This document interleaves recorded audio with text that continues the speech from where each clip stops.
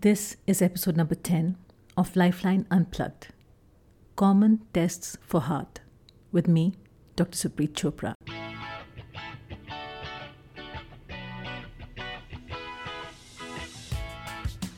Welcome guys to Lifeline Unplugged, and I'm your host, Dr. SURPREET CHOPRA. I'm a heart surgeon by profession and founder and chairperson of SC Heart Foundation, an NGO that serves underprivileged patients and conducts educational seminars for public awareness. Heart and lifestyle diseases, they're the biggest killers in the world today, to the extent that around 65 to 70% of deaths are due to heart and lifestyle diseases. And these diseases have caused such a major setback in many families and the society that we decided to start a campaign, #GoRedForHeart, to inform people regarding heart and lifestyle diseases and other aspects of health. In this particular episode, I'll be talking about tests that you may undergo or your doctor could prescribe to detect any heart disease. So without further ado, let me jump straight into the content for you.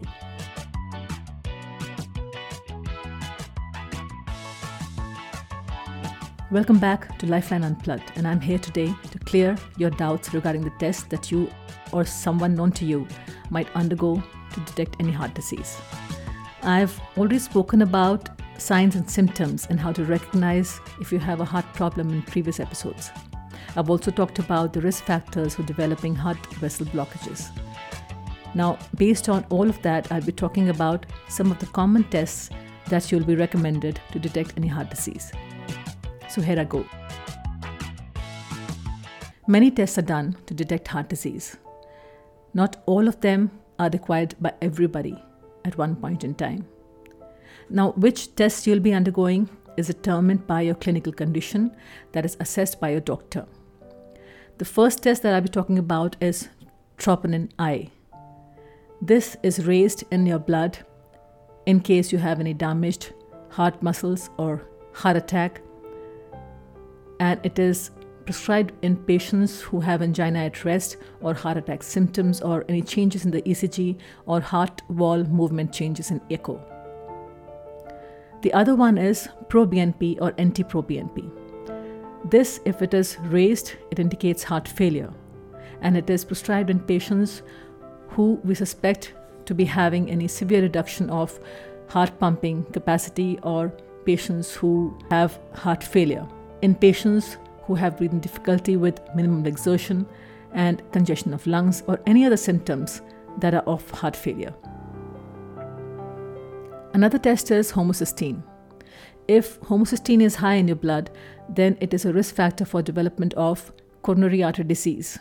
It is also high in patients who have low vitamin B6 or vitamin B12 or folate levels in their body. It is also high in patients who have any renal disease.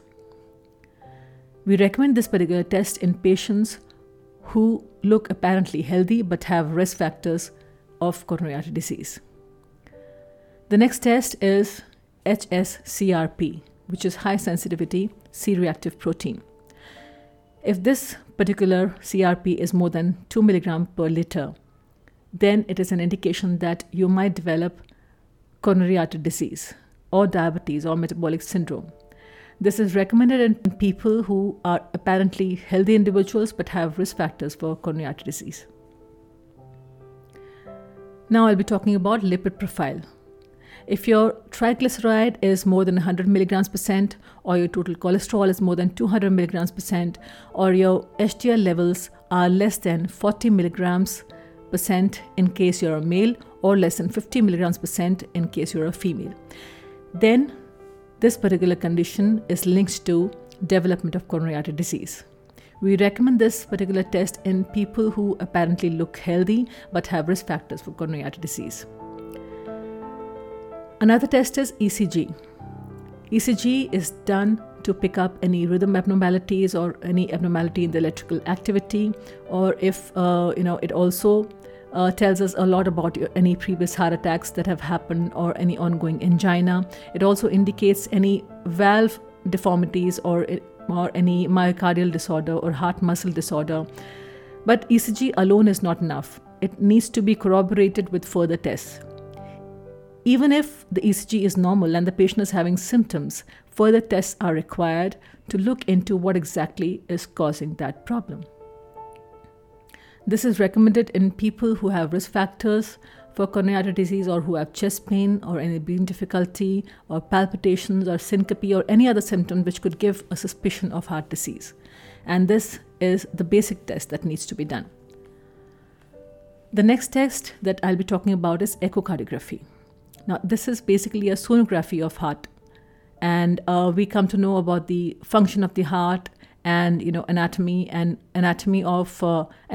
function of valves and heart muscle, any congenital disorder or any disorder in the big arteries like pulmonary artery or aorta, any infection of heart, which is called infective endocarditis, any progression of the disease over time, like if you have had a previous a valve deformity or a previous heart attack or any other pericardial deformity or any myocardial deformity, how it has progressed over time, that also can be looked into through echocardiography. It also tells us about the ongoing angina that is happening or any previous heart attacks. We recommend this particular test in patients who have risk factors or any symptoms that give a suspicion of heart disease. Another test is treadmill test. It is also called as stress test. And in this particular test, we find out the capacity of heart function, any indication of reduced blood flow to heart when the demand increases during stress, or any probability of heart vessel blockages, any development of abnormal rhythm during stress. And we recommend this particular test to find out the physical endurance or effort tolerance of that particular person, or we also recommend in a person with typical chest pain if there is any possibility of having heart vessel blockages. But we have to remember that if a person has chest pain at rest or ongoing chest pain or any ongoing angina that is detected in ECG or echocardiography, that person should not undergo this test. The next test that I'm going to talk about is angiography. Now, angiography is two types. The one that is done in the hospital setting is the conventional angiography, and it is basically the gold standard for detecting any heart vessel blockages. The other one is CT angiography, which I'll be talking about later. So, talking about conventional angiography first. This particular test is the gold standard that I just said. It uses X-ray imaging to detect blockages, diagnose and treat heart and blood vessel conditions with the help of angioplasty. In this particular test, a type of dye that is visible by an X-ray machine is injected into the blood vessels of your heart through a flexible tube that is called the catheter, and it is threaded through your groin or arm to your heart or coronary arteries. The X-ray machine rapidly takes a series of images, offering a look at your blood vessels. If necessary, your doctor can open clogged heart arteries also, and that is called angioplasty. And this can be done in the same sitting as the coronary angiogram. We recommend this particular test in people who have had a heart attack or typical angina, stable or unstable, and angina that is proven by ECG, echo, and blood tests. The next is CT angiography. This particular test, it uses powerful X-ray machines to produce images of heart and its blood vessels. It is a non-invasive procedure and it doesn't require any recovery time. In this particular test, what happens is that we inject a dye which is injected through a vein on the dorsum of your palm. And this particular dye, when it reaches the heart and the heart vessels, it opacifies those vessels, and these vessels are then picked up by the CT machine. We recommend this particular test in patients who have a high risk for developing coronary artery disease, or who have unclear results with treadmill test or other testing, or who are symptomatic. And if we feel that this person has a very high probability, and only your doctor would know if you require this test or not. The next is cardiac CT. This particular test also uses an X-ray to create detailed pictures of heart and blood vessels. It detects calcium buildup in heart arteries and also narrowing of blood vessels. It is sometimes done in combination with scans of big arteries of heart called as aorta and pulmonary artery. We recommend this particular test to know the anatomy of the heart, to detect any congenital disorders or any artery narrowings. And we also come to know a great deal about the big arteries, that is aorta and the pulmonary arteries. The next one is cardiac MRI. Now, this particular test uses very powerful magnetic fields and radio waves and computer to produce detailed pictures of structures within and around heart.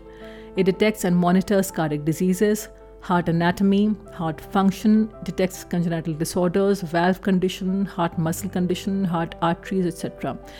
The benefit of this particular test is that it doesn't require any radiation, and we can create best images of heart for certain conditions.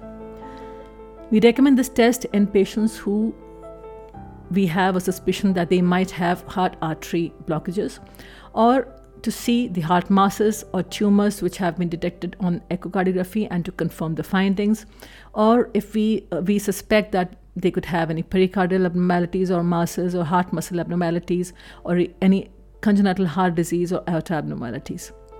The next test is nuclear stress test. In this particular test, a small amount of radioactive material is injected into the bloodstream, and the imaging machine creates images showing blood flow to heart. It measures blood flow to heart muscle while at rest and during activity. And the stress that is induced with certain medicines that are injected in the bloodstream. It determines risk of heart attack or any other cardiac event. It is done using a PET scanner or a SPECT scanner. It is also called as myocardial perfusion imaging, or cardiac PET or cardiac SPECT study.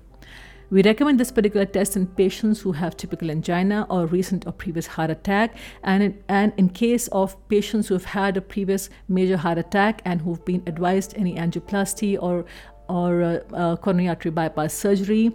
Now, which study or test is required, only your doctor will know best. And it depends on your clinical condition, your signs and symptoms. These tests are then prescribed accordingly. So the next time you're confused regarding any test, please clarify with your doctor.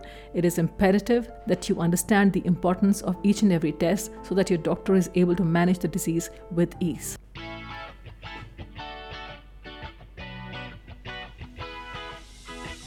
Thank you so much for listening to this episode of Lifeline Unplugged. You can subscribe to the show from whichever platform you're listening to this podcast. I hope I brought some value to your lives. And if I did, please share this episode with your family and friends. It would be great if you could share this episode with as many people as possible. Also, subscribe to the channel Lifeline Unplugged on YouTube in English and Hindi. And do let me know your feedback and any topics you would like me to cover in my subsequent episodes on my Facebook and Instagram page @DSC Heart Foundation and on Twitter @DSCH Foundation. Till then, stay healthy, stay fit. Bye.